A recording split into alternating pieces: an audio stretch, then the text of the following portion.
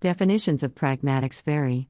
One of the most straightforward is from David by Crystal, who states, "Pragmatics studies the factors that govern our choice of language in social interaction and the effects of our choice on others." For many years, language teachers have been aware of the devastating effect of learners' grammatically correct, yet inappropriate spoken or written communication. Yet, most classroom teachers need access to relevant information about how speech acts are performed and need to know both the strategies and the grammatical forms generally employed, as well as the social context. Furthermore, they need access to effective materials and support for implementing the materials. Recently, various teacher resource books for pragmatic settings have been published. Without instruction, differences in pragmatics show up in the English of learners regardless of their first language background or language proficiency. That is to say, a learner of high grammatical proficiency will not necessarily show equivalent pragmatic development. As a result, learners at the higher levels of grammatical proficiency often show a wide range of pragmatic competence. We use our pragmatic language daily. Components of pragmatics such as eye contact and smiling develop at an early age.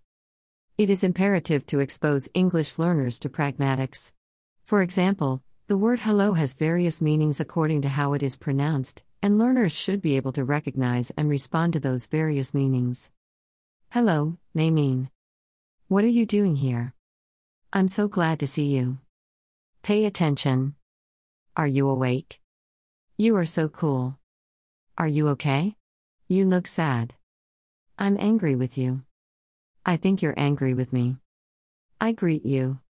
In other words, it is important to distinguish between the basic meanings of hello and the multitude of implications that can be conveyed by that word depending on how it is uttered during a regular conversation or jokes, stories, or formal or informal meetings. A high grammatical ability does not guarantee comparable competence in pragmatics has been confirmed in many studies. Pragmatic language consists of the social language skills that we use in our daily interactions with others.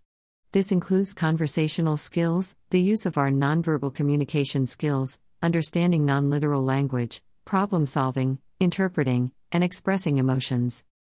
Bardavi Harlig, 1996, 1999, 2003, Casper and Schmidt, 1996, Casper and Rose, 1999.